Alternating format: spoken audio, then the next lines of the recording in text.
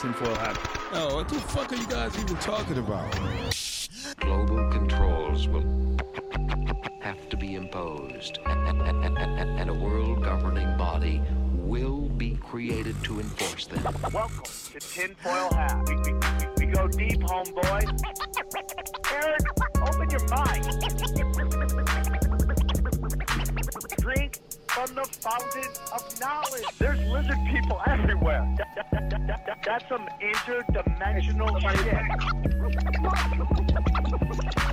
Wake up, Aaron. This is only the beginning. Dude, you just blew my mind. Are you ready to get your mind blown?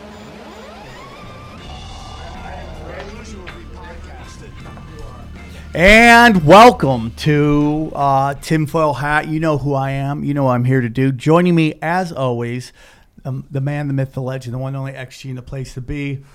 There we go. Thank you guys for tuning in. This is going to be a very special episode. We're super excited for everybody that's going to be on. Real quick, we have some great things going on at the show. We have a huge show coming up this tomorrow night at the Comedy Store. It is Comedy Chaos live at the Comedy Store. The lineup is pure, nothing but killers. Bert Kreischer, Brian Callen, Brandon Schaub, Ian Bagg, Tony Baker, and Tony Hinchcliffe. Those tickets are only $25. That will sell out. Grab those tickets now. And guess what? And then I'm live at the Dojo of Comedy. Jim Florentine, myself, Joe DeRosa. Just go to Eventbrite.com. Put the Dojo live. Grab those tickets. It's only $10. Buy one ticket, get another one free. Tinfoil Hat is on the road, everybody. We are super excited. Tinfoil Hat is back in Texas, everybody. It's myself, Eddie Bravo, XG. We will be live at Hyenas on the 14th, and then in Dallas, Texas, or Plano, Texas. And then on the 15th, it's myself, Eddie Bravo, XG, and we are at the Secret Group. So grab those now. And then at the end of the month, it is I'm going to be live at Skankfest along with XG, and we are doing Tinfoil Hat and some stand-up at Skankfest in Brooklyn, New York on June 20th through the 23rd. Excited. You got any dates coming up? Nothing yet. No, Nothing? Just Nothing. waiting for the June.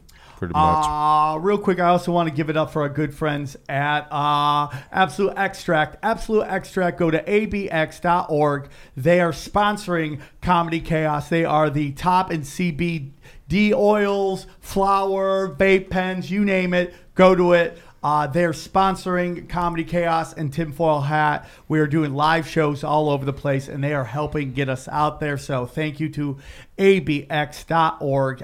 Go check them out. They love us, so you should show them some love. We also want to give it up for our good friends at Nutsack. Jesus. Nutsack. It's my new bag sponsor. How they get their name? Yes. Welcome to Tinfoil Hat. How they get our names? We were told that we were nuts to manufacture in America. Perfect bags for everyday carry. Okay, I use it. Great. Yeah, I look like I work for the Pony Express, but I like it. Why do women get purses? I have phones. I have pagers, I have beepers, I have everything. I have keys. I can't fit in my skinny jeans I got, so I have to have a bag for it, and they are nice enough. It is made in the USA, high quality materials and craftsmanship. American wax cannabis, American leather, American labor. Strong, water resistant. Give us 2 weeks and we'll change your life. We guarantee you will love Nutsack, okay? The other products are garbage. Screw fanny packs. Go with Nutsack. We are not fanny pack nation. We're a Nutsack nation. Our product comes with a 30-day money-back guarantee. It's a comfortable bag for the right price. Rugged, durable bag, and it will beat the hell out of it. You can beat the hell out of it, okay? And this is all you got to do, my friends, for our listeners here at Tinfoil Hat. Right now, Nutsack is offering our listeners $5 off their first purchase. They can go to buying a beer, doing whatever you want with that $5. To receive the $5 discount, visit Nutsack and drop off the K. It's NUTSAC.com. That's NUTSAC.com. And you drop the K. Remember that, and use the promo code Tinfoil Hat at checkout. It is all capital letters, by the way. So check them out. We're very thankful that they sponsor the show. And go to T-shirts, man. New T-shirts every day. Go to tinfoilhattshirts.com. New T-shirts. It's a great way to support the show. And everybody's loving Conspiracy Now. That's shot at the Comedy Store, and you can get that on the Patreon. Just go to patreon.com, tinfoil hat, and that's the business. Today's a very special show. Joining us in studio, you know him, you love him. Back for a special episode. I thought you guys would all enjoy it. And our guest today is one of his favorite guests, so I thought I'd bring him back. Please welcome from Off the Grid, Ryan Davis. How are you, buddy? Wei Zhang. Well, yeah, welcome back, my friend. Today's a special episode. It's a big name that we've been trying to get. And when we booked him, I thought, this would be a great time to have you come back, say hi, let everybody know you haven't gone any more crazy than you normally are, and yet you are alive. The hair's still looking good. Yeah, and you were kind enough to let me plug something very close to my heart.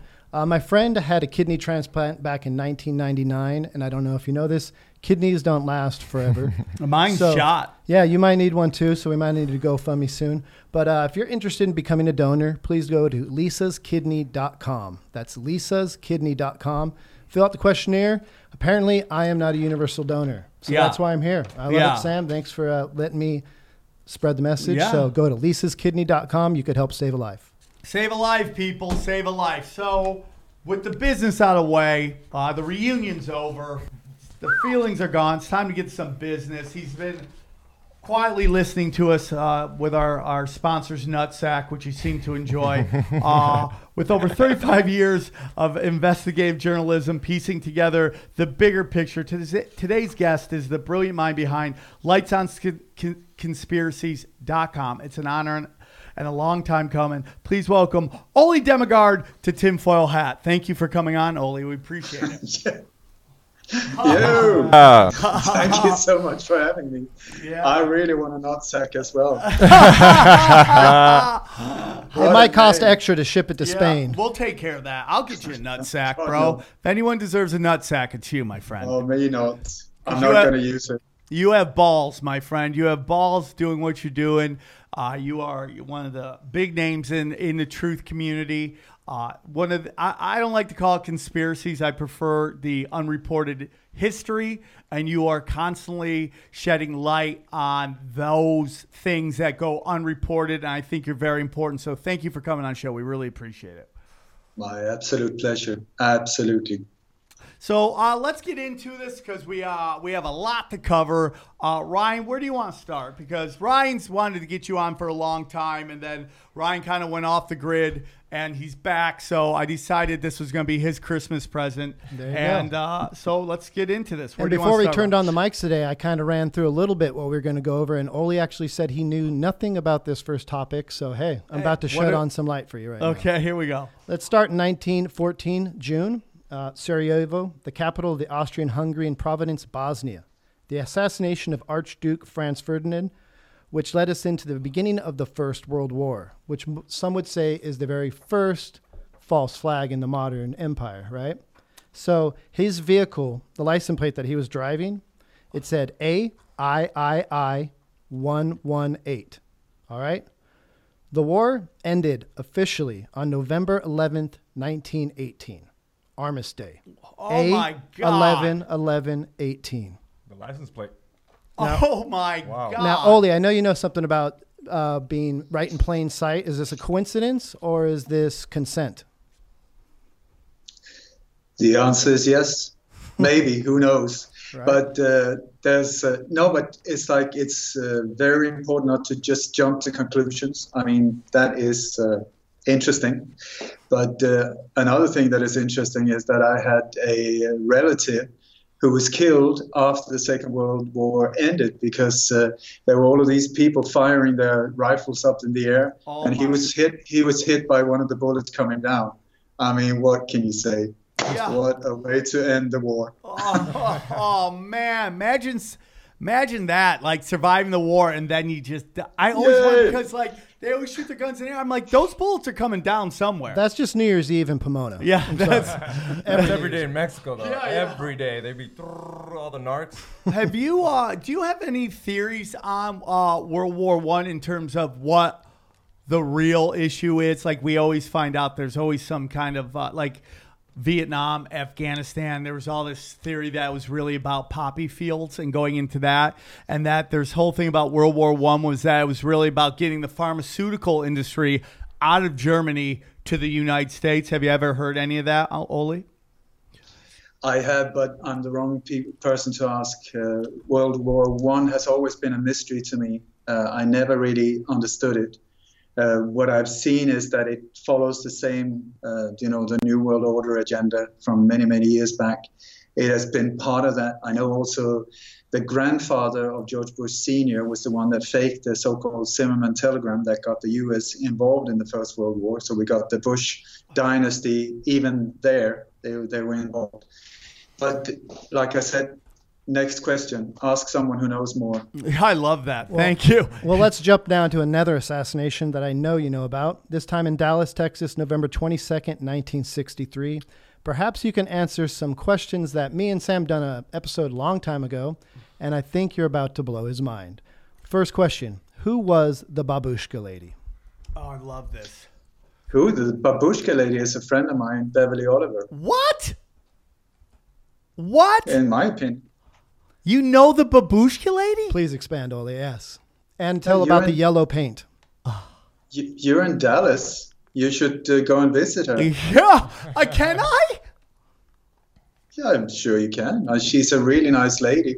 She's a really good... I'm a very good friend of Judith Berry Baker as well, the mistress of Lee Oswald.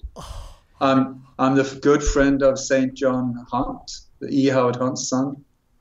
I'm a friend of Gary Powers, the U-2 pilot's son. I mean, what... Okay, but I'll tell you about the yellow paint. If you look surprised, I didn't suspect that.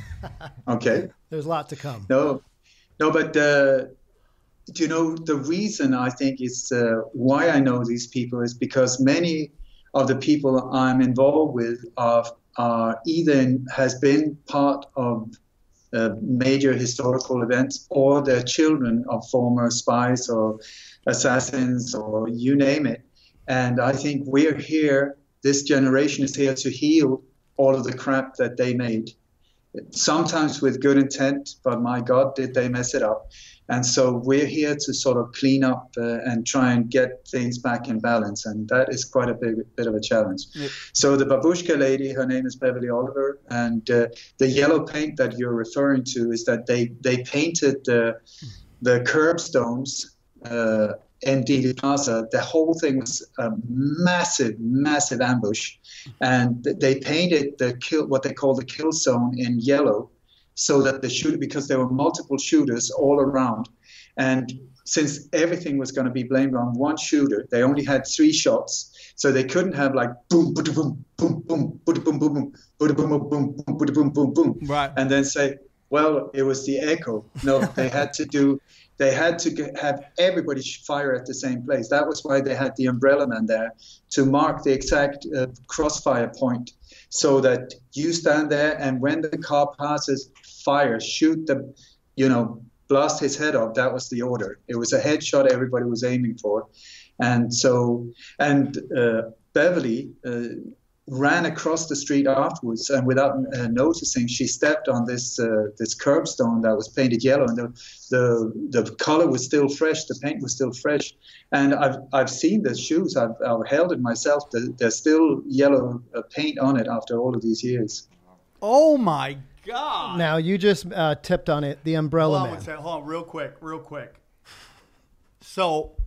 So she just happened to be there and didn't know what was going on, and she just became part of history in this kind of mystery that has been solved, but a lot of people don't know it. I mean, she just happened to be there? Yeah, many people just happened to be there. The president was coming, so they wanted to see the president, and very few people in the area knew that they were going to take him out, except for the people who were involved in the shooting, including George Bush Sr. So the people we're talking about, for those that aren't indoctrinated in this, hey, this is Next Level 2.0. But what we're talking about is Operation 40. And what that refers to is 40 individuals that were hand-selected throughout multi-nations to become this hits team, like the ultimate action movie besides it being horrible. So 20 of them were support. Hold No? on. Go. Let me know, No. Ali. Absolutely not correct. Sorry. Go. Nothing That's what you're here personal, for. But it was not. So it was called Operation 40 because they met in a room. I think the number of the room was 40. They were actually more like 80. And out of these 80 to start, this was just the initial group. There were about 80. More or less all men, and then one woman, Marita Lorenz. And the idea was that Alan Dulles and other people like Wild Bill Harvey approached Dwight Eisenhower with the idea that why don't we create like a mobile unit that can be used anywhere in the world to deal with whatever problem we have, extortion, murder, fires, you name it, we'll set it up. And then whatever the problem is, we got the team players here and we can just send them, put them on a plane, sort out the problem. And so the task was given to Dwight Eisenhower, President Dwight Eisenhower, who forwarded it to his vice president, Richard Nixon, who then contacted some old wolves in the CIA, E. Howard Hunt, Ted Shackley, and the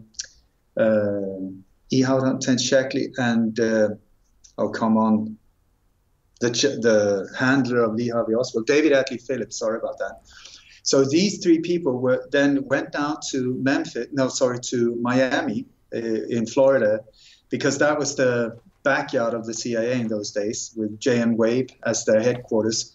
And what they did was they focused mostly on exiled Cubans that had just escaped from Cuba, because at that point when this was created, Fidel Castro was the so-called devil. Yeah. And so who were they going to find who were willing to do horrible acts against Fidel Castro? Well, exiled Cubans would be the thing.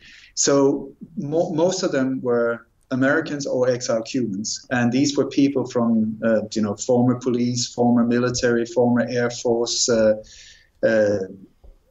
brutal people, many of them, but disciplined as well. The wild bunch, you can easily call them.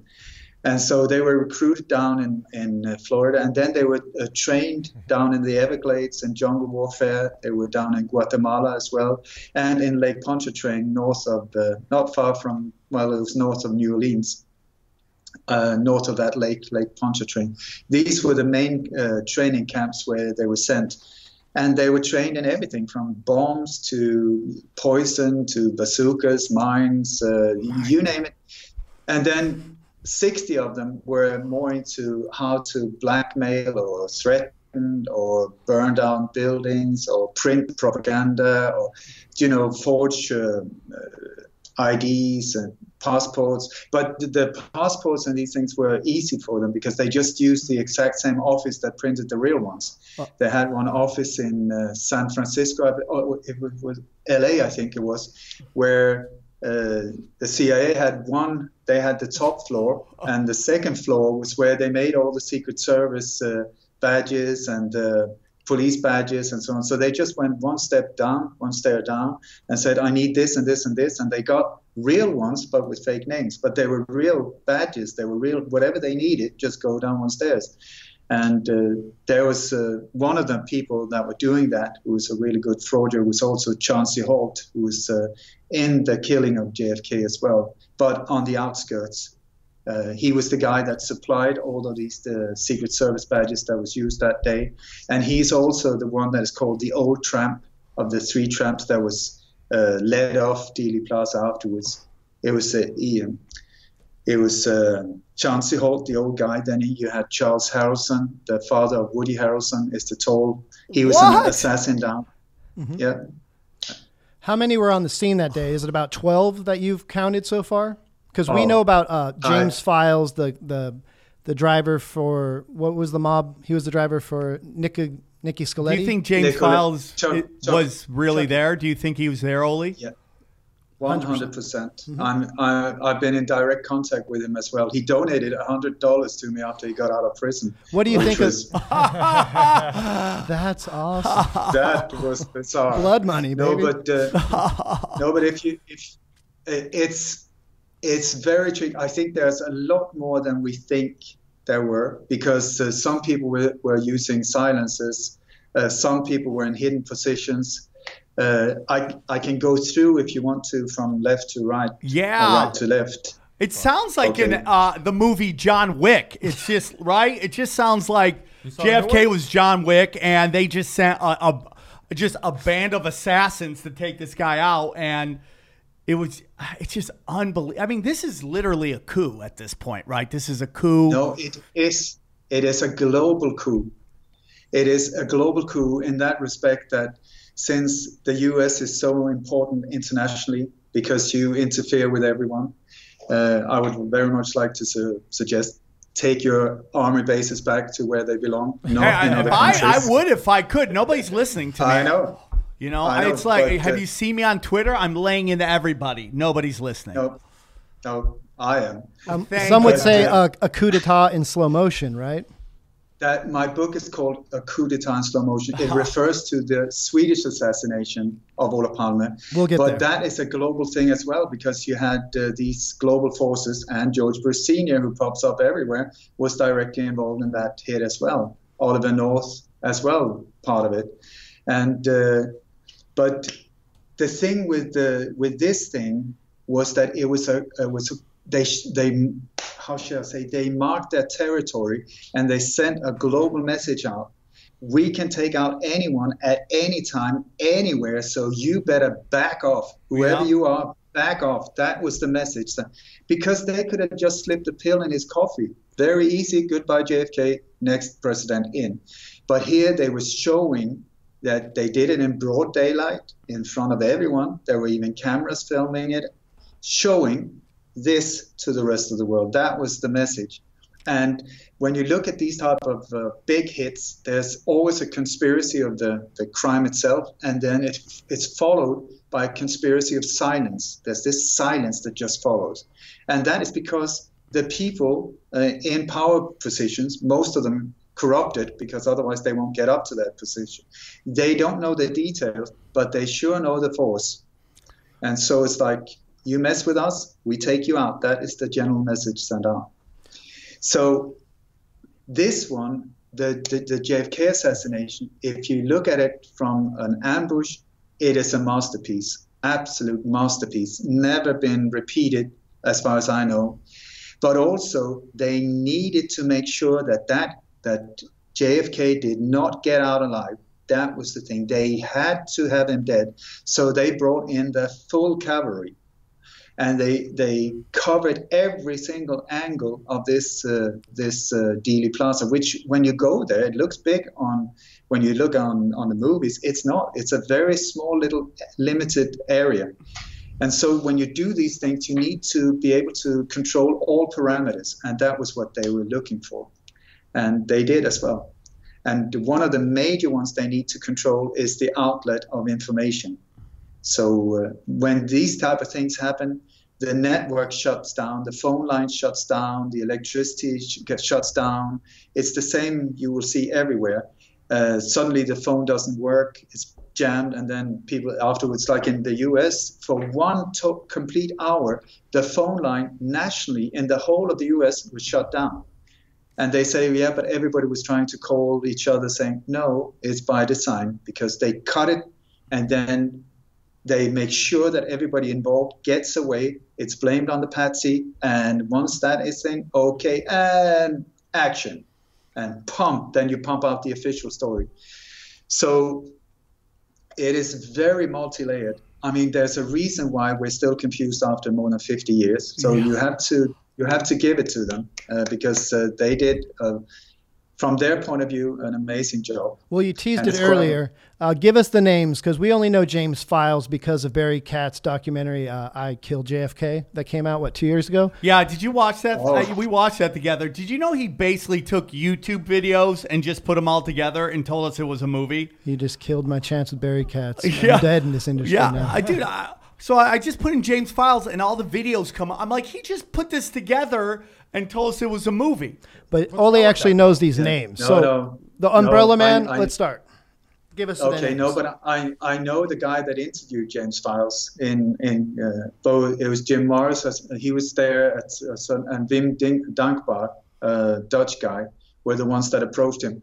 But this whole thing, James Files did not want to come up. He had no interest in coming out open. Absolutely not. He was denying it. It's a long story, but I don't know where to begin. Are you interested in the shooters? Yeah, or the I'm people interested in all of it. Whatever you want to do, I'm in, dude. Yeah, You that's got right. me. What's the Umbrella Man's name? I got to know. Roy Hargraves. There we go.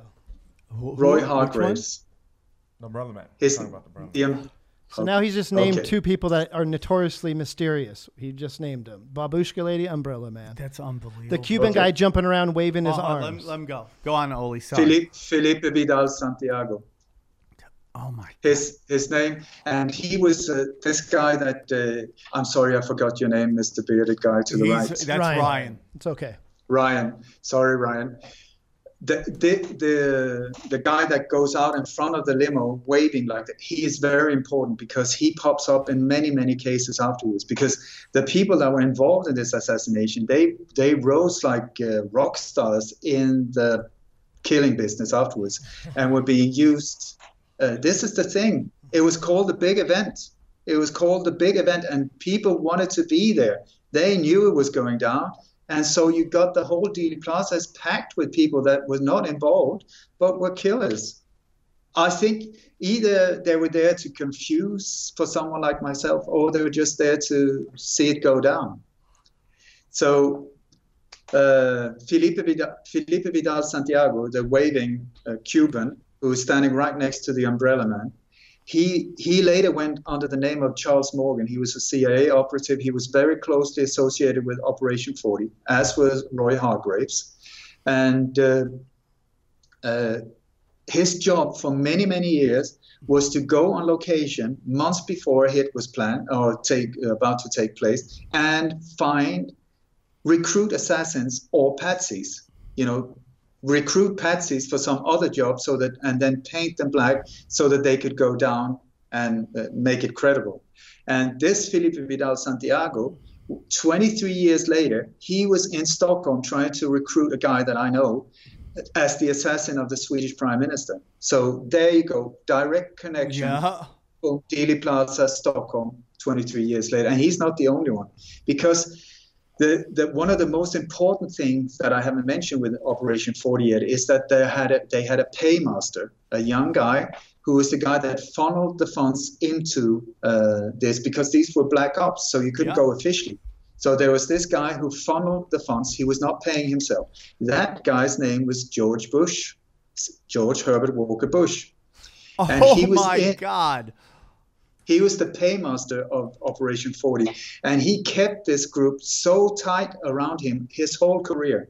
The core elements, he used them all the way to the very end. You got Felix Rodriguez, one of the key people in Operation 40. He was not a key figure in Dealey Plaza, but Felix Rodriguez has been with George Bush Sr. his whole career. He was the one that was ordering the murder of Che Guevara down in Bolivia. The guy that actually killed him, his name was David Sanchez Morales. He was right on the corner of Houston and Elm Street. He's standing up on a light pole looking down at the hit. You can see it on some photos. He was there with one of the escape cars parked on the wrong side of the road, going north on Houston Street. He was parked up against the side of the Texas School Book Depository. And so when people came running out from the back of the building, he picked three of them up, took off north, and the fourth one, his name was Richard Kane, by the way. He was a police officer, but also hitman for the Chicago mob. And he was staying at the, what's the name of that hotel in Dallas? Come on, memory. I'll get back to it. But he was sharing a room with Sam Giancana, the head of the Chicago mob, who was also there. Oh. So, anyway. This sounds like the assassination version of The Outsiders, right? Where like everybody in the cast went on to do incredible stuff. It's like it's a who's who of who. It's like this is insane. I mean, like this is like the equivalent of stand up, where it's like these are all the young guys who all went on to do incredible stuff. It's like the Assassination Kings of comedy. Yeah, it's so it's unbelievable. But you have to go back to when it happened. This was a year, just 1 year before the Beatles shocked the world with their haircut. I mean, with that haircut, shocked the world. Just think of how naive people were at that time. Now we're many, many years later, and I'm just pinpointing the individuals that to many people are still unknown. So it's like, it's not that it's out in the open. Well, if you listen to me, it's been out in the open for a long time. But I'm not saying I've got the whole truth and nothing but the truth. I have been tracking these people down and trying to put together a jigsaw in a way that I feel fits. Other people disagree with me, but that doesn't matter because the truth is the truth. And I feel that I'm onto something. Anyway, so if you I love it. So if we start with the Daltex building, there were shooters in the building, in the county record building. There were shooters there, but since they were not visible at all, I'm not sure. There's one called Ricardo Masferrer, Operation 40. I believe he was on the top of the building, but I'm not sure. Then if we go to the Daltex building, there were shooters up on that building as well, but I don't know who. But on the second floor, there's a fire escape ladder going down. On the second floor, it was a mining office operated by the CIA. And there was a mob guy from California his task was just to let people in from the back. Hale Braden was his name, Hale Eugene Braden. He opened the door and let the team into that office from the back. The people there were Chucky Nicoletti. He was a hitman from the Chicago mob. And that was James Files, or Jimmy Files, was the driver for Chucky Nicoletti. He was the shooter there. But these teams often consist of 2 or 3 people. They're like a shooter, a spotter, and a breakdown guy. So that is standard. If there's only 2, then it's the shooter, spotter, and the spotter also do the breakdown. Meaning he takes care of the weapon, breaks it down, makes sure that there's no empty shells or that the shells that are left there is pointing towards the patsy. Every sign of real truth needs to go, and then you just place the fake one. But in the Daltex building, we had, if I'm correct, Johnny Rosselli, who was the middleman between the mob. He was a former hit guy under Al Capone, but then went to Las Vegas, Los Angeles. He was very flamboyant. He loved the film stars, and so he was the go-between between the mob, the CIA, the celebrities, all of this guy. He was sort of the guy in between. He was in there. He was there. Chucky Nicoletti was the shooter, and Tony Izquierdo from Operation 40 was the spotter. Tony Izquierdo, there's actually a statue of him in Miami today, if you go there. It's a statue. Why does he have a statue? He's on the grave of the fallen Cuban soldiers. I mean, they see him as a hero. And this is the thing also, Sam, that the people that carried this out, many of them saw themselves as patriots. They saw JFK as the enemy.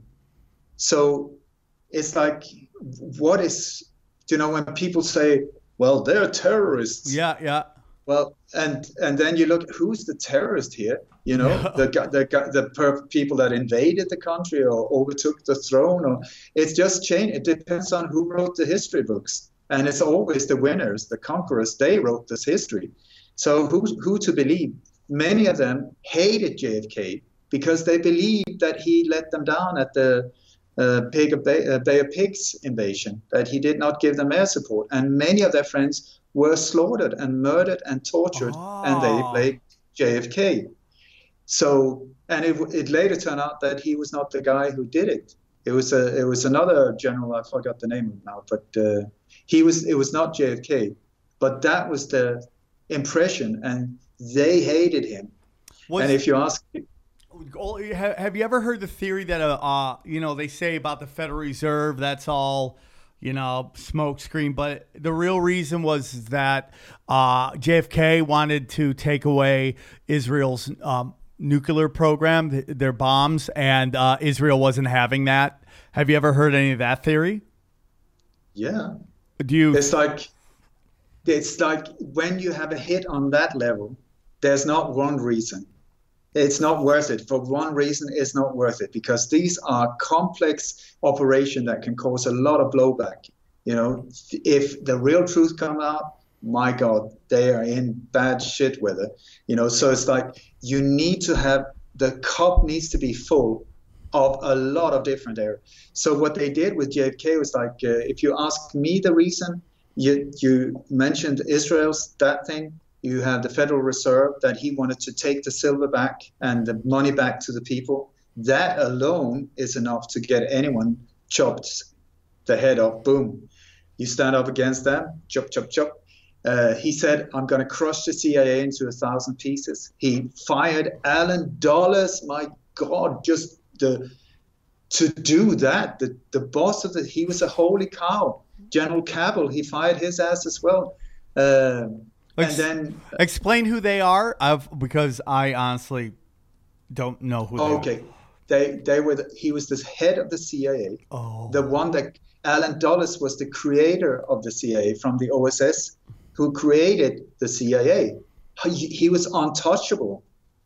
And Cabell and what's his name? There were three of them that he fired all of them. He said enough with these black ops, enough of this rotten inner core that we're seeing the result of to this very day. He chopped the head of them. He said, I'm going to withdraw out of Vietnam before the 65. I mean, you're looking at a total disaster for this death and destruction machine that thrives on slaughter and make billions of it, Yeah. So the whole military industrial complex, when he said, we are going out, because the war hadn't even started on the American part. You took over a French war, and the thing wasn't even going. But what people many are not aware of is that it was a drug war to a large extent. Yep. It was the Golden Triangle, and how to move tons and tons of drugs from Eastern Asia into the West, and especially into the US, how to do that. Well, let's get some young guys over there, let them get slaughtered. We just rip their bodies open, pack them with drugs, stitch them up, put them in nice body bags. Oh my God. That happened in that movie American Gangster. Yeah. That was wow. Yeah. I thought it was like a movie, but it happened a lot? Like a lot of bodies? No. I'm telling you, I'm sorry, this is so awful, but I tell you, it's almost, we're at a point in history where the truth is being told in movies and absolute fantasies is being presented in the media. It's so upside down. No, it was a whole long line. You had Air America as well. And also they were making a fortune on bombs and helicopters. The idea is, okay, so for instance, you got a Bell helicopter that is shot down over Vietnam. Is it the Viet Cong that paid for the helicopter to get shot down? No, it's the taxpayers. And where does the money go? To the people manufacturing the helicopters. So the more helicopters shot down, better business. So let's drop how many bombs over absolute innocent people? The more bombs, the taxpayers pay, and where does the money go? Yeah. So if you ask pilots, bombing pilots and stuff, they were ordered to drop like tons of bombs in nowhere. They were just, and also many ask generals and people, higher staff people in the military, they would say at so many points where they in a situation where they could have ended the conflict in a major fight and then get it over. We have a winner, we have a loser. No, stop, because they wanted the conflict to go on. Oh. And so who were the key people in Vietnam? The key people in Operation Phoenix, which was a mass extinction program, that means mass slaughter of suspected Viet Congs. Viet Cong just being people that wanted to defend their own country, saying, bugger off, leave us alone. That was Viet Cong terrorists. But anyway, the key people in that mass extinction program was Ted Shackley. the guy from Operation 40, who was later the chief of the chief of COVID operation for the Western Hemisphere. I mean, that is a major player up there. And under him, straight under him, was work. James Files was doing a lot of work right underneath him for many years afterwards. Jimmy Files had been involved in so many. He was down in Chile when Salvador Allende was taken out, on 9/11, 1973, where CIA organized a military coup around him. Key people in that, Operation 40. Key people in the people educating the people down there as torturers, assassins, killers, all of that. Operation 40. Same in El Salvador, same in Nicaragua. It's the same story over and over and over and over again. So this is why I've been dedicating so many years of exposing Operation 40, because when I started finding out about them, very few people had known about them, as far as I know. It was like and for me, it was like, are you kidding? This guy again and again and again? And so that was Deltex, the Deltex building. I have a way of speaking in circles. So we move over. Dude, it's amazing. He's continuing. Let's hear it. Go on. Okay, so we go up to the 6th floor of the Texas School Book Depository. Now that building was also controlled by this team because it was I forgot his name, but he was also the creator of the Civil Air Patrol, where Lee Oswald was flying. Also Walter Tubinsky, who was one of the worst mass serial killers ever in modern times. Who was what was his name again? Well. One more time. His name is Walter Tubinsky, and very few people know about him, but I'll come to him. Okay. But this Frank Sturgis was also in that the Civil Air Patrol. This is how they met and were recruited into these networks. But that was the owner of the Texas School Book Depository. That was also why they transferred Lee Harvey Oswald, who was absolutely innocent and actually a hero. If you've ever seen a hero, that is what Lee Harvey Oswald looks like, because he was trying to stop the assassination, and instead he went down for it. And he knew since July 29th, that is, how many months are that? 63, that's like 5 months before the hit went down, that he was the planned patsy. He knew that they were going to take him out, and still he decided to stay and do everything he could to stop it. Have you ever heard of the two Oswalds theory? Have you ever heard of that? There was two Oswald? There were many different Oswalds, because Oswald was like the identity was like a boy band. It was a creation. It was his name, but while he was in Russia, there were lots of Oswalds walking around and doing stuff. J. Edgar Hoover had different operations with individuals called Lee Harvey Oswald. Oh, man. So it's a bizarre world to get into, I tell you that. So it's like you called him a hero. You're saying he didn't take a shot? He didn't shoot? Or you think he still shot? No, he didn't shoot anything. God, no. No. My God, absolute nothing. But, okay, let me get back to Oswald afterwards, okay? Because he really deserves to be cleared, and his children and all of this stigma that the name Oswald have been... He should be celebrated. There should be a special day called the Lee Harvey Oswald Day. That I tell you. Anyway, I'll get back to him. But the 6th floor, where it said that he was sitting in a window where there was no way, no other shooter have ever been able to repeat the shooting pattern that fast and through at that speed, and also through this birch tree. No, it's not a birch. I don't know the English name of it, but no way you cannot shoot the way he did.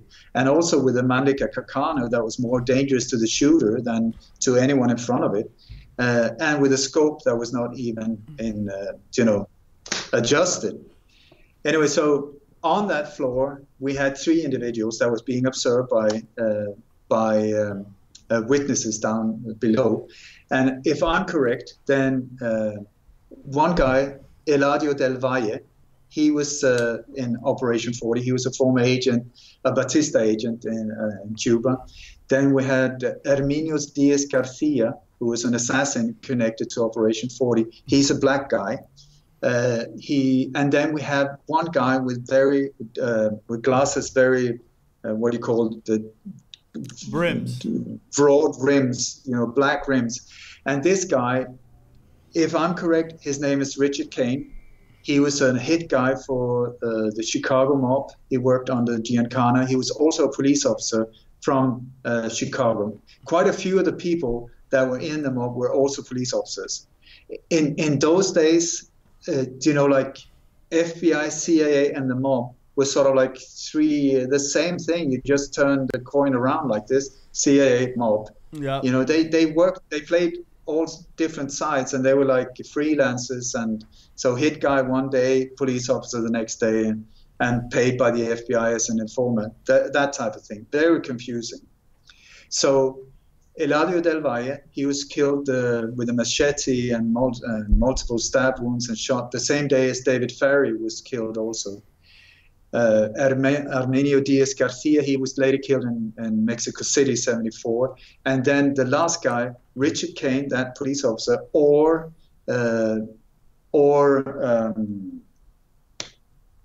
Malcolm Wallace, who was the only fingerprint that's ever been identified up there on the 6th floor. There was one fingerprint, and that belonged to Mac Wallace, who was Lyndon B. Johnson's private hit guy. And he took out at least 8 people for Lyndon Johnson's, including Lyndon's sister. What? Isn't that a nice? Yeah. She was an alcoholic, and she was really into men, and she was talking too much. And Lying Lyndon had a very criminal background, super criminal. And he was just about to go down. He was just about to be taken to court that very day when this hit happened. Had JFK not died, he would have been taken to court and game over for dear Lying Lyndon. Oh, yeah. Sounds like 9/11 when the day before they talk about all the missing money from the Pentagon, conveniently. And then the next day, 9/11 happens, and that all goes away. Yeah, but where exactly did the plane hit Pentagon? I'm with you on that one. It is in the exact office where they were investigating this. So you always have to look at what happened there, because had anything failed, at least they got rid of that one. Right. Yeah, I mean, so most of the buildings were you had Building 7 and Building 6, both basically accounting offices that they just got rid of any kind of paper trail. But also Building 7 was the headquarters for the whole operation. That was where the whole thing was done. And where if I'm correct, the whole crew that did these buildings were hit with so many different types of technologies you can't even imagine. Yeah. Because we don't know about, but it's directed energy weapons, controlled demolition, hermothermite, you name it. Everything, because they could not fail, and they were preparing this for such a long time. And I believe after that whole thing was done, everybody was taken to Building 7, everybody that had taken part of it, including the controlled demolition, watching it and then celebrating, and then they killed them all because there are witnesses that made it out of that building that said there were dead bodies all over the place. But they also talked about that there were sandwiches and empty glasses and so I think poisoned or gas or whatever. And then that was the reason they had to demolish the whole building, because they got rid of everyone in one go. Boom. So you're saying that the people who put this together were basically herded into this building and taken out. Rat party? Lured into the building.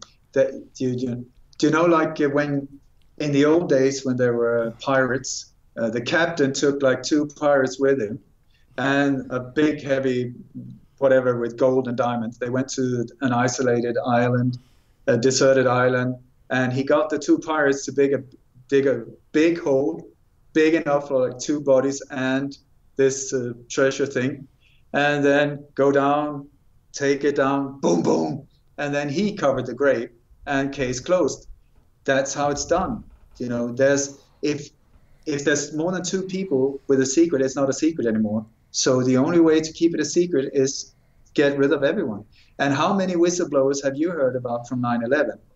When it comes to that whole thing, and who is in charge of the security or part of the security of these buildings? Marvin Bush. We're back to the Bushes again. You know, it's like the level of criminality that the family is involved in.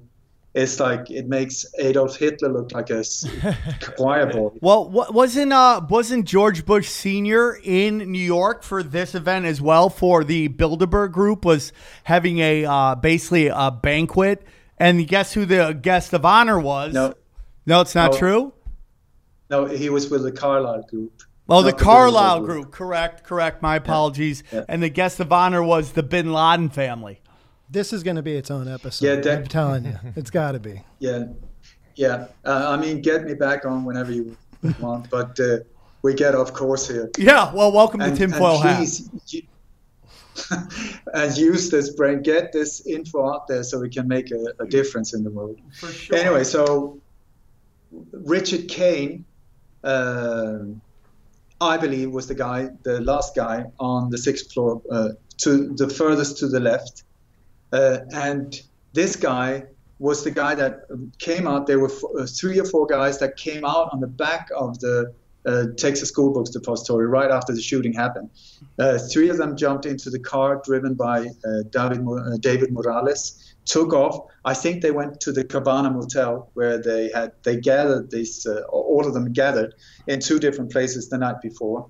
The Cabana Motel is just Houston Street down and to the left. It's very close, owned by Doris Day, and the lots, most of them were gathered that evening there or at the Clint Murchison Ranch. And so witnesses saw these gentlemen, right? They saw these gentlemen get into a light blue car. That's what witnesses said. Yeah, and that was Ruth Payne's car. It seems like Ruth Payne, who was a CIA operative, and where she was the owner of the house where Marina was living, the wife of Lee Harvey Oswald at the time. Anyway, so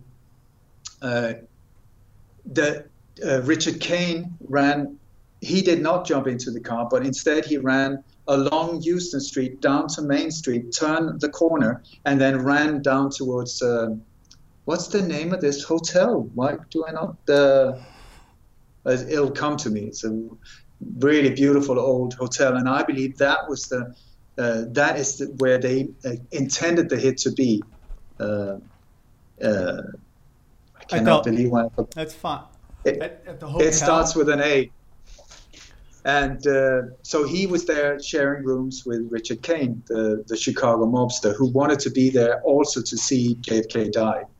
Because what I didn't mention before was the reason he was taken out was also because the mob, especially the Chicago mob, helped JFK to get into power through his dad. I mean, the race between Richard Nixon and JFK was so close. It was like only 100,000 votes in total.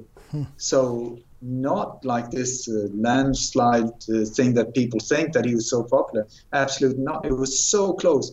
And it was with the help of the Chicago mob that got the names of a lot of dead people in the cemeteries and got those into as votes. And then so Giancana was like, great, we got our man in the White House. So he, of course, thought, well, the White House is open for us.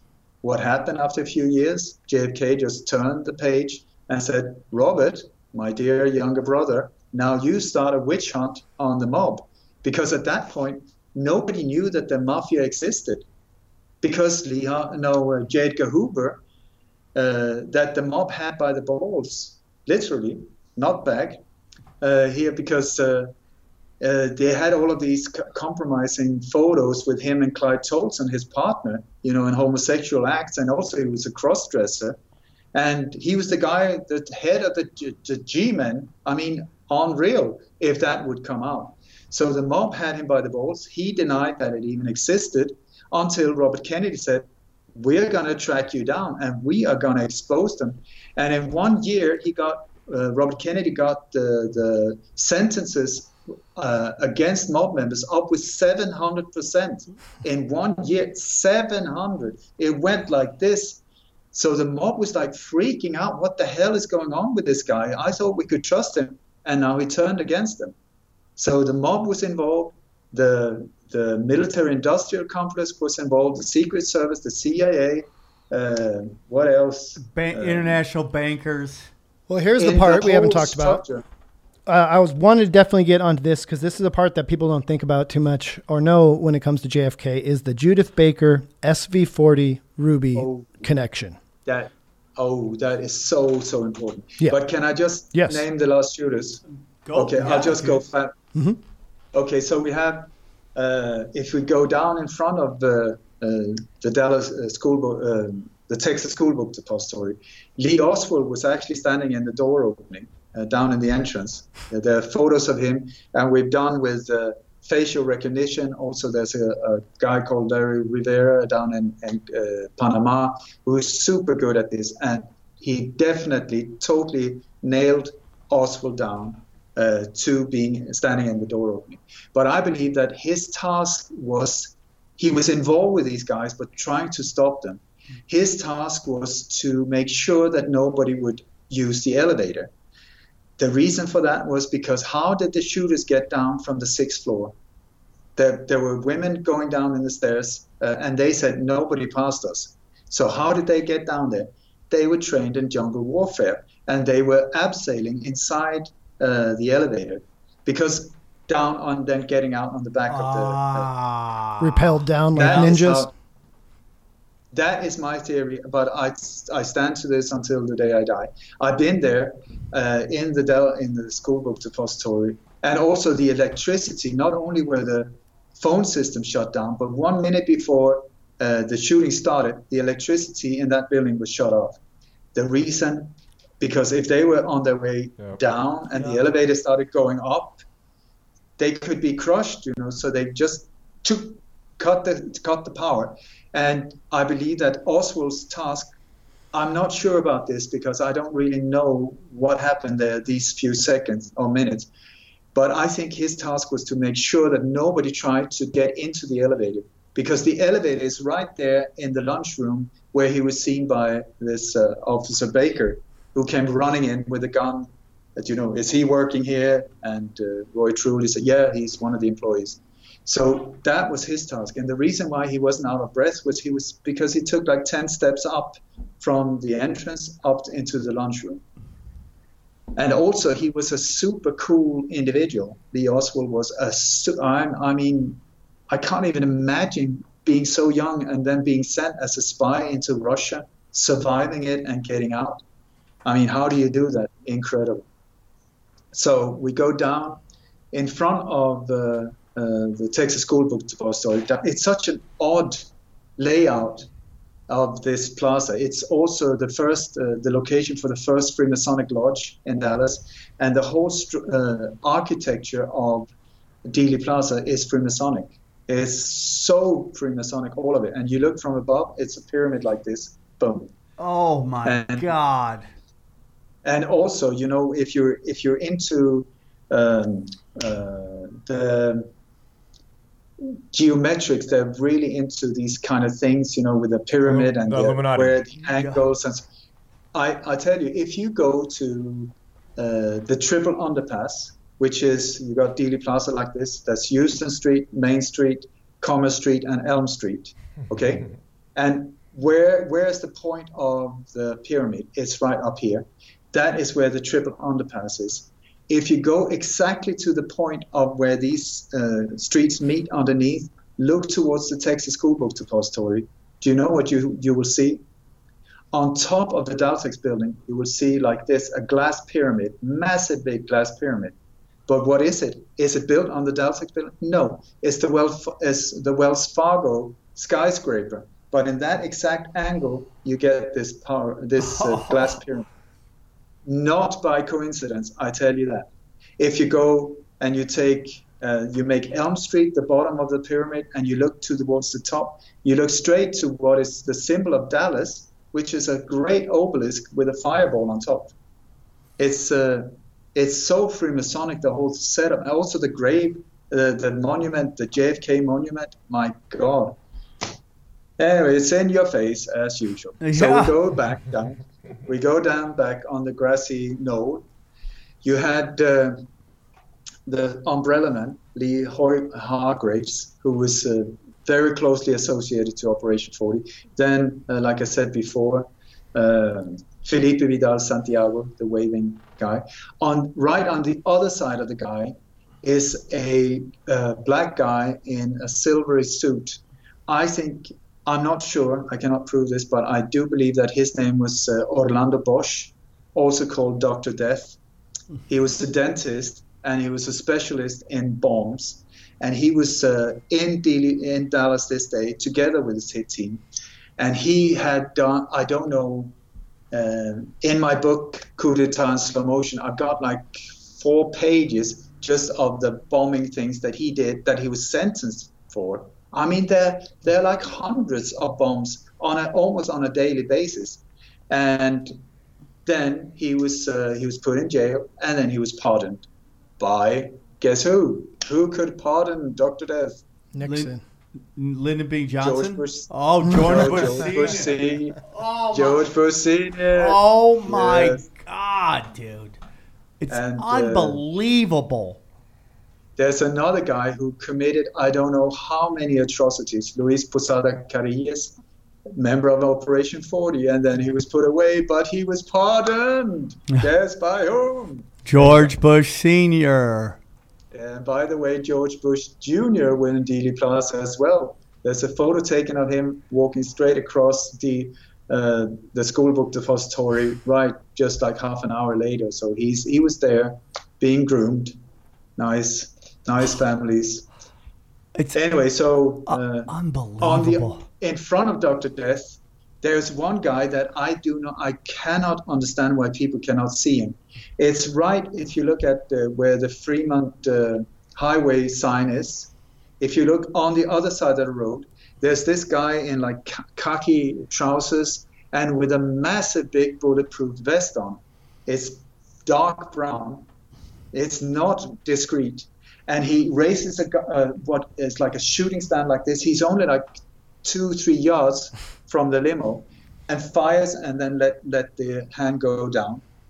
You have to understand also that the Zapruder film has been heavily manipulated with the backgrounds. Everything has been moved around, so you can't really measure angles and so on. But if you see, it's a stand like this, and boom, and he lets go of the gun. Then, boom.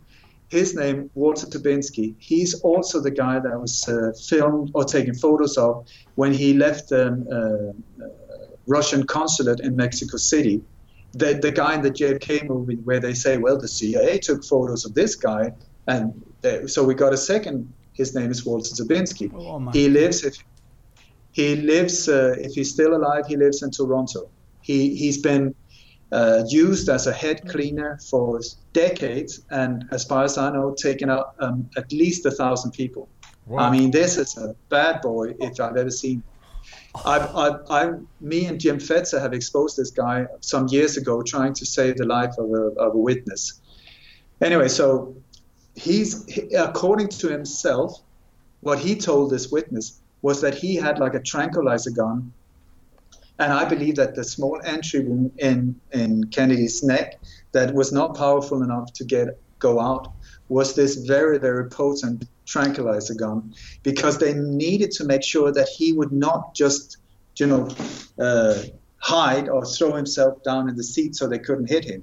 So he gets hit right in the throat from like 2 yards away, boom, like this. And Kennedy goes, oh my God, like this. And that's when they start firing in on his head, because he hasn't entered the killing zone yet. The killing zone that was painted yellow starts. Oh my God. Oh my God. Right at that point. And okay, so if we go on the other side, back to the Texas School Book Depository, the grassy knoll side, the next guy, you will see that there is a Chevy white station car that has been reversed up against the wall, They're very strange, these walls, but it's up against the wall. And there's one guy with his elbow up on the roof of the car, shooting like this. Boom. His name, Clyde Forshaw. And he's Walter Dubinsky's cousin and had also been used as a head cleaner. He has killed about 1,000 people as well. There's so many cold cases in the US, in Canada, and I don't know, but at least in these two countries that are there. And this witness that we tried to save her life, I don't know if she's still alive because we haven't heard from her. Name was Haley Otis, and she was her brother's name was Roland Otis. He was the guy that was driving that car, because you will see as soon as the shots are fired, boom, just seconds later the car is gone. They've jumped into the car and they've taken off. Oh my. Okay, so then next to him, just a few yards further down, you got what is called Badgeman. You can see it's a black shadow. He's also called Black Cat. The reason why he's a black shadow is because he was in a Dallas, Texas police uniform, which is standard procedure when you do hits. You use uniforms to disguise yourself. And his name was Lucien Sarty. He was a Marseille hitman from the south of France that was taken over there by the mob, because the way they arrange these type of assassinations are that everybody involved has to dip their hands in blood, just like with Caesar. You know, everybody had to stab him so that nobody can point at the other ones. Everybody is involved. So you have the weird thing with the Secret Service, you know, getting the bubble top off.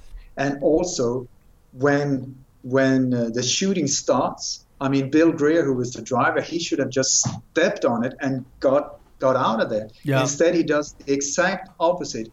He comes to two stops, actually. It's not only one, but they edited that away. That's why you can see there's a cut, like in the Fremont Highway sign. It jumps like this because they cut away that the car stopped. And then the second one, boom, he's at a standstill.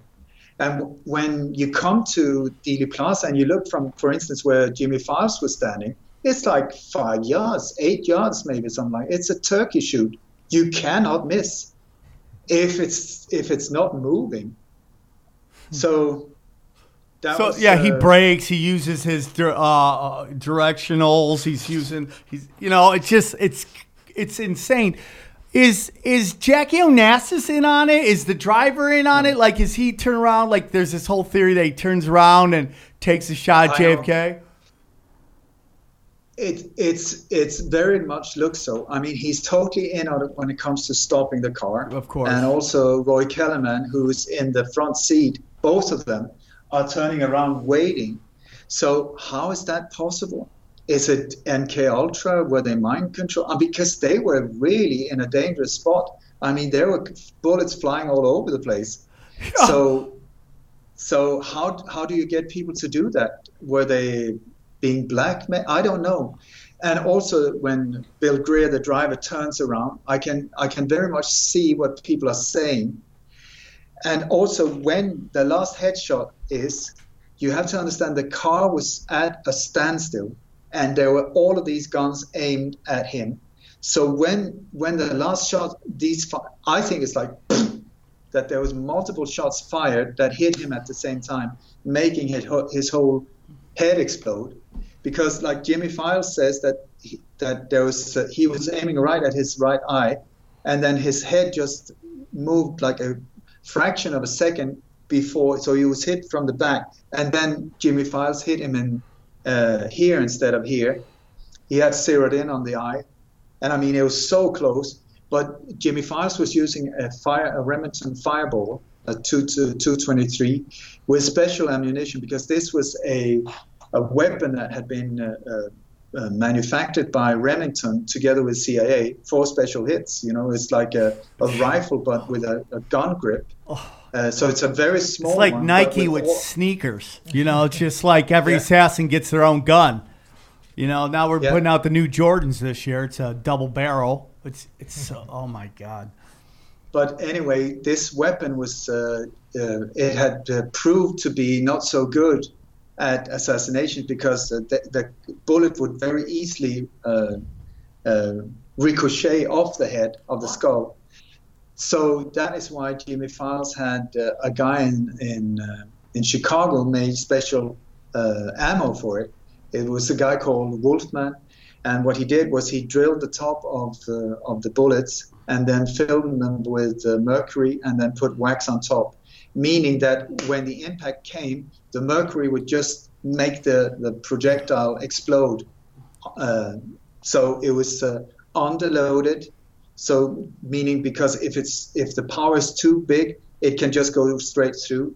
So I don't know what that is in English. I think underload is the name. So you make the power, the powder part less potent, and then the expansion more like that. So Jimmy Files, when he hit, the whole thing blew off. Had he not used that type of ammo, I think we would have seen several different bullet holes, because it was at a point where suddenly it stopped and boom. Because also there was, I think, Frank Sturgis down in the sewer, in the storm, where the someone's water in the storm drain, like the clown from Pennywise. Pennywise. Oh my God. So you have this bullet coming from below as well, coming from underneath. There's some people that have made incredible dissections of the image scene. So you can see there's this coming from underneath as well. So I think underneath, from the side, from the back at the same time. Boom.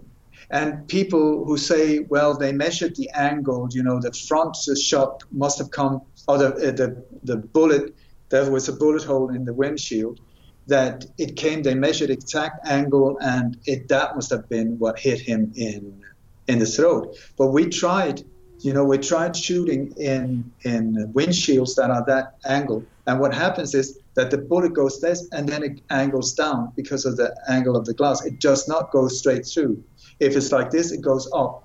So that does not match at all, because they say, well, that's the exact precision the shooter row. How many shots were fired that day?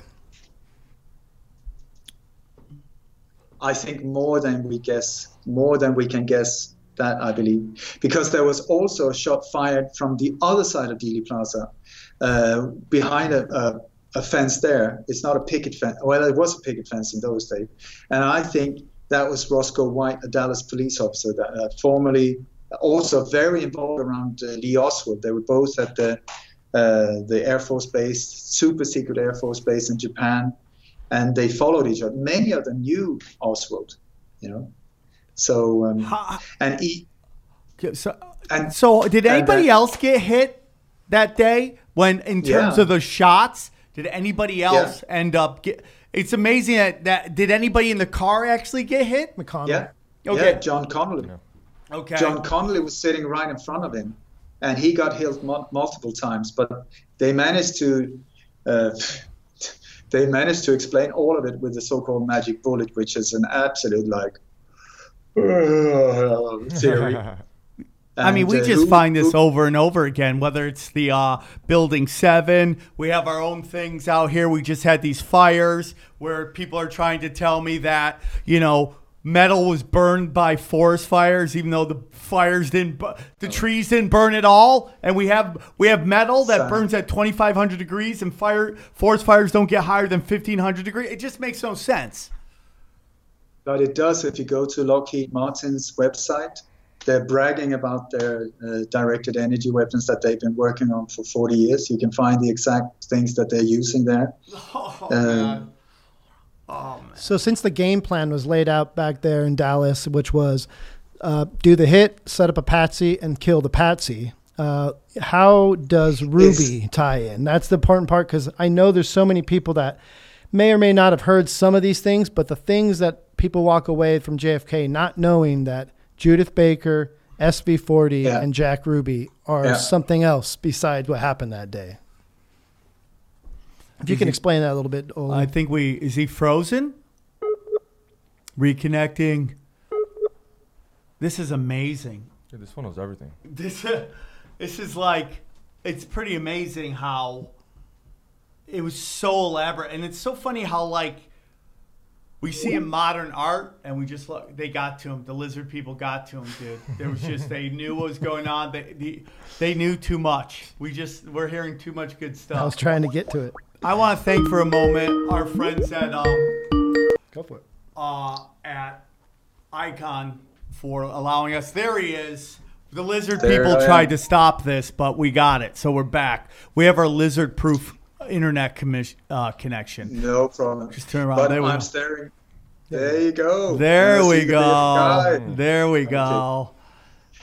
Okay, so I just want to say Jimmy Files, I think he's a psychopath, but he's a very loyal psychopath, and he was very loyal to Chucky Nicoletti. He adored him, and he was recruited by the CIA as a 19-year-old then in Vietnam. Many of the bad boys are recruited around that age, either at universities or war zones where they proved themselves. And so Jimmy Files' task was only to drive the car down there and filled with weapons. It was a Chevy Impala 63, I think, maroon, and it was packed with guns. He drove them down from Chicago, and the other people drove in different cars, flew in, and so on. It came from all different directions. So it was only just before noon that day that when Chucky said, "Do you want to help me with this thing?" Because I think Rosselli was thought about as a shooter, and he backed out. So Files was the one he just asked him, and Files said, well, I would love to. Because like he says, for him to kill JFK was like taking out the garbage. He had no feelings. He had no whatever. So I trust Jimmy Files. I have not been able to find anything that he said that was not correct. And also, he did not want to step forward voluntarily. It was only, it's a long story, but out of loyalty to a friend, and also because he became religious afterwards, that he stepped forward. And so incredible information about that. That's one part that makes the whole jigsaw come together. And then we had Judith Berry Baker, which until I heard about her, there were all of these thousands of questions that I could not get my head around with. But with Judy, I think she is, more or less one of the most important witnesses in the world. And it's just been her birthday, so happy birthday, Judy. Happy Oh, birthday, sweet Lady Judy. J. And I'm going to send her a anyway, nutsack. I'm going to send her a nutsack for her birthday. Well, she lives in Sweden under a taken name, trying to get a political asylum for 8-9 years, and has been refused it. And she's under constant threat, so that is not good at all. Sweden, shame on you. But Judith Berry Baker was recruited as a 19-year-old. She had one of the highest IQs in Florida, and her grandmother had died of cancer. And this is a real geek when it comes to laboratories and science. She is a real science geek. And because she mourned the loss of her grandmother, she swore that she was going to find a cure for cancer. And what happened was that she managed to get cancer. She had her own laboratory with mice in the basement. And she managed to get cancer grow faster than anyone else in the U.S. And the local newspapers wrote about her and stuff like that. And in mysterious ways, she got recruited by the CIA without understanding that she was recruited by the CIA, by being offered a job in New Orleans at a hospital where there was a very famous doctor in science called Dr. Alton Oshner, very strange name. And Dr. Alton Oshner was the guy that was the face upwards for the polio vaccine in 1960-61, the late 50s. What happened there was that they had, it was just like the swine flu, the Ebola, that type of propaganda first. They pumped up and at that point, the public was totally naive. I mean, they had no clue whatsoever.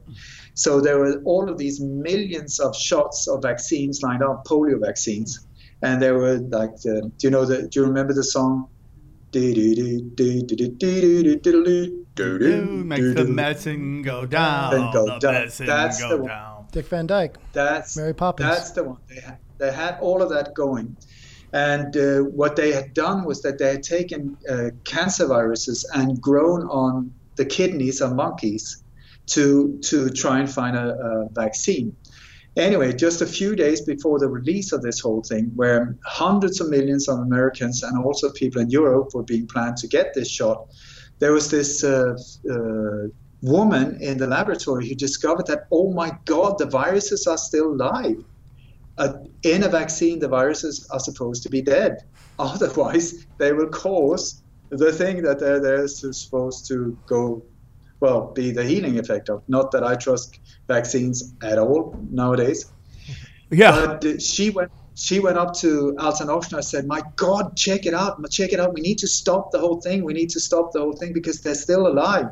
And he said, no way, just shut up, and she, if she lost her job, I'm not sure, but the rest of her career was in smithereens, But this rumor came out, and so Alton Ochsner was trying to minimize the blowback by calling for a press conference.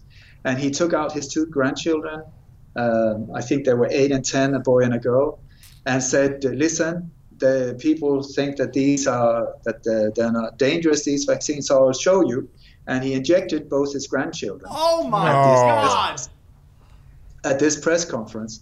And I think the girl died within 24 hours, and the boy got polio, serious polio, for the rest of his life. I mean, the whole walking like this. What? And still, they decided to inject hundreds of millions of Americans, and even in Europe. I was injected with it. Thank you, Dr. Alton Ochsner. Here you get this one. There we go. Hell. I think I should do like this because Yeah. I think he's down. Anyway, so when the CIA heard about this vaccine with their horrific minds, they thought, oh my God, that's a very aggressive virus. Let's weaponize it.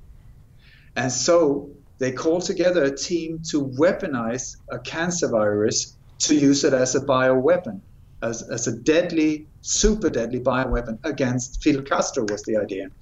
So they put Alton Ochsner, since he was the guy it was called, the virus was SV40, just like you say. Oh my God. And so they put together a team of the best people they had to generate this vaccine. This deadly bioweapon.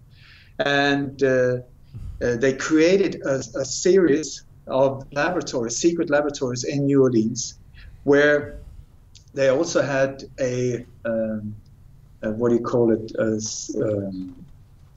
atomic accelerator? No, a cell. What do you call it? It's particle accelerator. Particle accelerator. Mm-hmm. Thank you for that. In New Orleans, and in that there were a doctor called Mary Sherman. Dr. Mary Sherman. She was in charge of the whole project. You had Jack Ruby was there, Clay Shaw was there, David Ferry, who was one of the pilots, but he was also really sharp when it came to diseases and especially cancer, because he had it as well.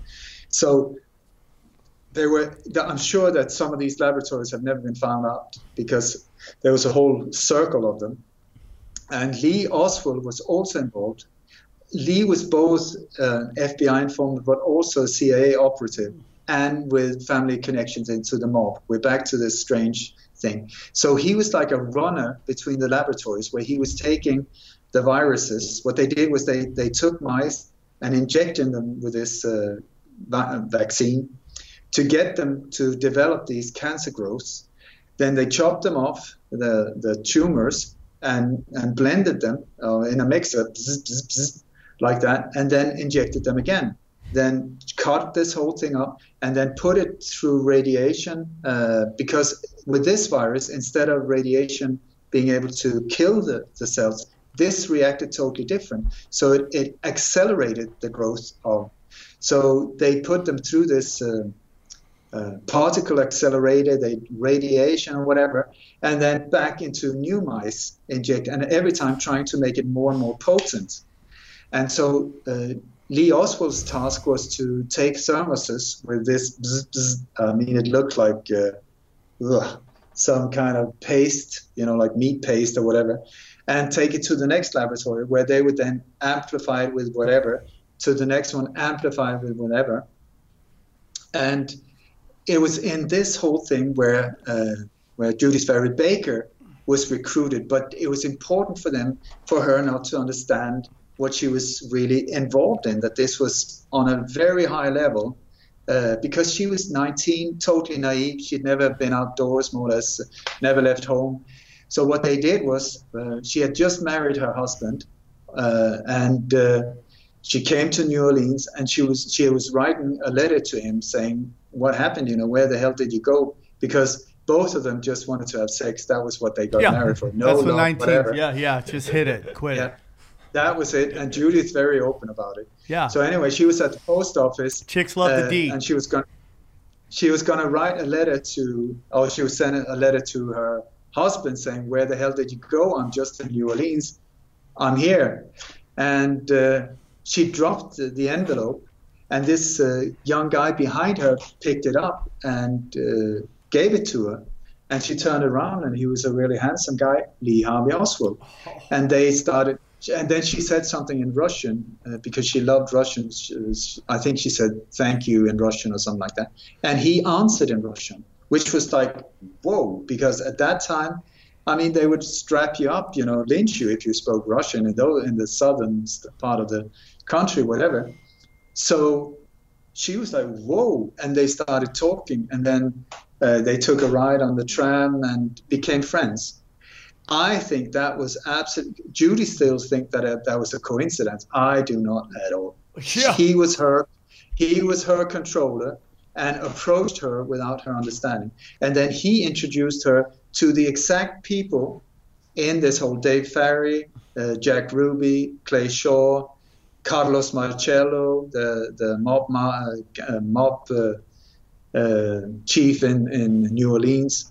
He introduced her to all of that. So she came not getting the job she thought she was getting. Instead, she was guided into this network where she was suddenly part of this whole thing through Lee Harvey Oswald.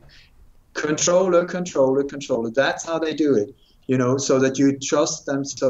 But what happened was they fell in love with each other. Because Lee Oswald was married to Marina. They were miserable together, but had 2 kids. And he was struggling what to do with that, just a newborn. She was miserable, newly married, with this guy they had sex, he left, boom, that's it. He came back once or twice, had sex, boom, out. So none of them were happy. And then they found each other. And this incredible love story blossomed between the two of them while being in this incredible situation. And then while the whole thing was developing with them creating a bioweapon, because at that point, Fidel Castro was the monster. They saw him as the devil, so Judith was totally devoted to try and kill him, to save the world. And so while all of this was happening, all of these exiled Cubans were also in the mix of this, because all of these people that were involved in this operation were also involved in a lot of gun running and all type of things, and the Bay of Pigs invasion. They were key people in that. Guy Bannister, one of them, the FBI chief in New Orleans, all of these people. And then after the Bay of Pigs disaster, when suddenly JFK was blamed for it, the cannon that was aimed at Fidel Castro got aimed at JFK. So the exact same people that were trying to take out Fidel Castro was suddenly involved in planning the assassination of JFK.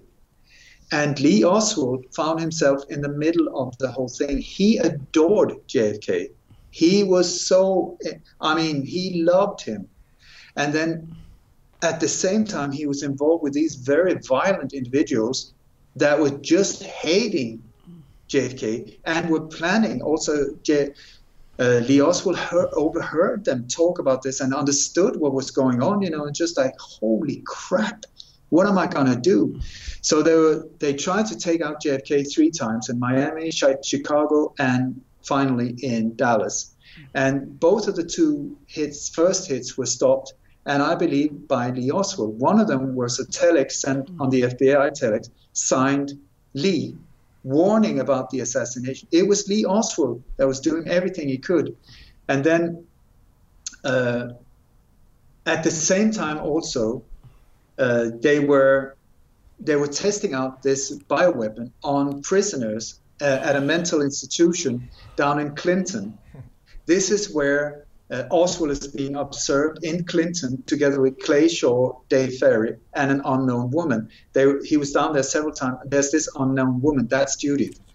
And what they did without Judith's knowledge was they injected prisoners, that volunteered for, okay, you will get a pillow if you take this shot, Yeah. So they injected. And Judith understood that these were fatally ill patients that volunteered to do this out of patriotism. Turned out that they were totally healthy individuals that were being injected, and then they were counting the days. And in the end, they got the virus down to 29 days from injection to death. When Judith understood what they were doing, she was like, holy crap, we're killing innocent people, So she, 19-year-old, just right into the office of Alton Ochsner, this icon, that everybody was like, hallelujah. He was the doctor for many of the dictators down in South America. I mean, he was among the rich and famous. And 19-year-old Judith, brave like a lion, just walked on into his office where his secretary is sitting, saying, I want to talk to Dr. Alton Ochsner. And the secretary says, I'm sorry, he's not here.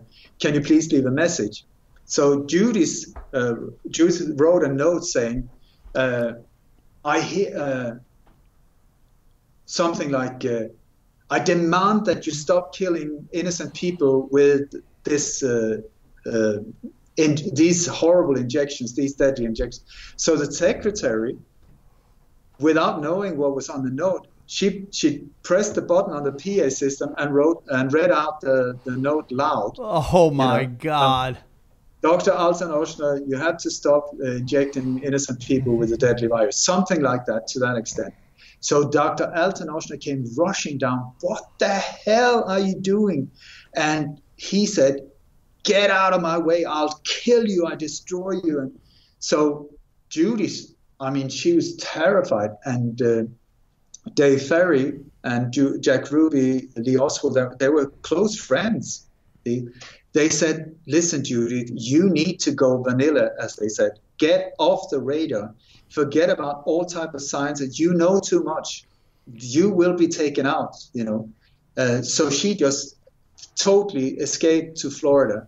This was down in New Orleans. She escaped to Florida and just gave up science, gave up everything.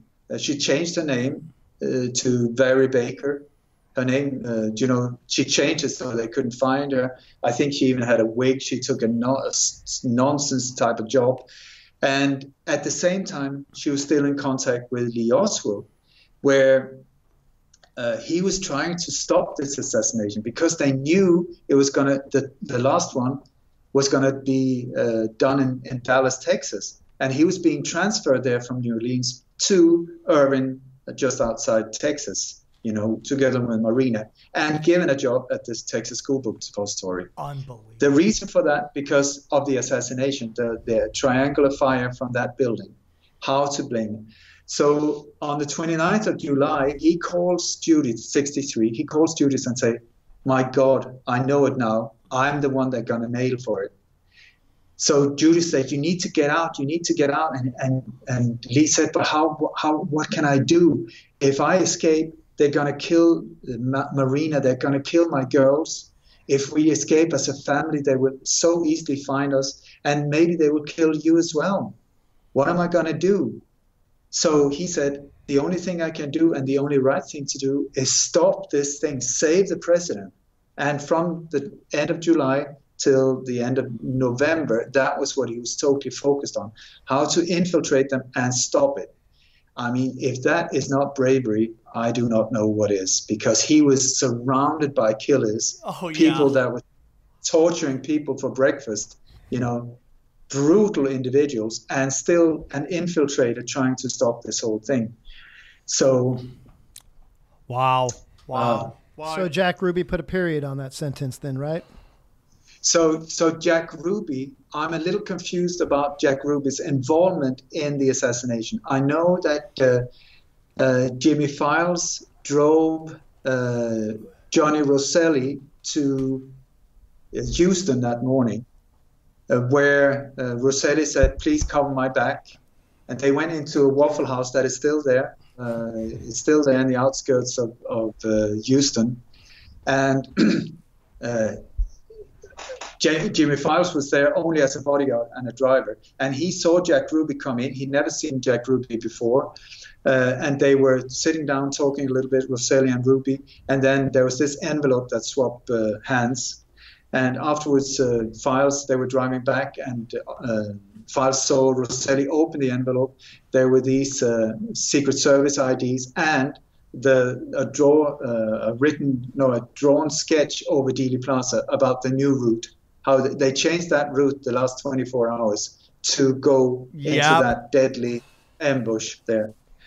So I believe that there were like two groups of the shooting teams, and the team leaders for one of them were E. Howard Hunt. That was also the money guy that from the CIA that were helping to with the money, all of that on one side. He was the guy that met up with Frank Sturgis, Marita Lorenz, the people that drove in two cars from Miami filled with weapons. They were the ones all of that threw this woman out of the car, Rose Charmaine.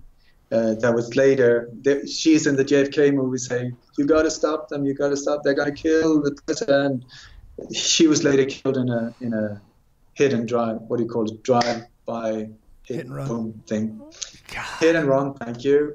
I would just disappear. I think that Jack Ruby was the head of the second major group of assassins. But I'm not totally sure. He was there in Dealey Plaza. He was at the corner of the Texas School Book Depository, and then he ran across the lawn. He jumped over, and I believe that his car was parked right on the other side of the triple underpass, on top of one of these what do you call these lids to the drain? Storm drain. A round lid. A sewer lid. A storm. Is that manhole a storm cover drain as well? Manhole cover. Manhole cover. Yeah, manhole cover. Exactly. I think there was a police officer that came just minutes after the shooting, and he saw a black car parked right there, and he saw Jack Ruby run down the grassy knoll on the other side of the triple underpass, throw something in the trunk, and then jump into the car and took off. I think the police officer's name was Tip Tinton or something like that. And he started chasing the car and discovered that it was Jack Ruby driving it. But I think that manhole, there was the manholes were being used, not only the storm drain, but also above the triple underpass. There was one shooter there jumping down into the manhole and then coming up under and into the Jack Ruby car. That was why it was parked there. And then he took off. Oh my God. I think also taking one of the guns and throwing it in the trunk and then taking off. So they spread very fast. We only just scratched the surface, man. There's so much more that I want to go with you. When can we get you back? Next month? Have you back on. 2 months? When are you available? When are you going to come to New York or LA anytime, huh? You know what, Sam? He just came back from Acapulco in Cancun. Yeah, we were just talking about that. We would love to do something out there too. Hey, you were wonderful, Ole. We really appreciate your time. We know that you're a sought after guest, so to spend a little time with us means the world to us. And you opened my eyes to a lot of stuff. And yeah, of course, we'd love to have you back on, and we could do this again. Is there anything you'd like to plug with our listeners? Because I know they're gonna love you. doubt everything. Okay, I love it. Question everything, doubt everything. I'm down with it. You were wonderful. Your ability to remember names. I'm not finished yet. I'm not finished yet. Doubt back. Doubt everything. Don't take my word for it. Look into it yourself. Do your research. And also, like I said, my website is lightonconspiracies.com. I do a lot on Patreon as well, because that's one of the few ways I can make an income. I do I call them daylights, where I inform about what's going on, but also trying to empower people. Because my intent with digging so deeply, and I devoted such a big part of my life into uncovering these dark forces, but my intention is not to spread fear or hatred or my intention is to lift this world to the next beautiful level of compassion, understanding, forgiveness, and equality. But we need to look at this growth. It's like a cancer growth, like an octopus with its tentacle in more or less all main avenues of life today. Everything at this point is upside down. It doesn't make any sense because it's upside down. So whatever you're confused about, just turn it upside down and see it from that point of view. I tell you, a lot of pieces will fall to place. So if okay with you, I would very much like to end with a prayer. I'm not a religious person, but I've got this prayer that stands for what I really love. And it goes like this. May the entire universe be filled with peace and joy, love and light. May everyone, and especially the ones who hurt us, be filled with peace and joy, love and light. May the light of truth overcome all darkness, so victory to that light. And get me back. I'll be with you in a few weeks if you want to. I love it. We're going to do it. We're going to do it again. You are a G. I appreciate you, Ole. Ryan, it was a pleasure to have you back on. We'll do it again sooner than later. XG, as always, I love you guys. Icon, you're the best. We will see you all soon. And thank you guys for all your love. And we'll do this again. Take care, everybody. Take care. Welcome to Tinfoil Hat. We go deep, homeboy. Aaron, open your mind. Drink from the fountain of knowledge. There's lizard people everywhere. That's some interdimensional shit. Wake up, Aaron. This is only the beginning. Dude, you just blew my mind. Tinfoil Hat.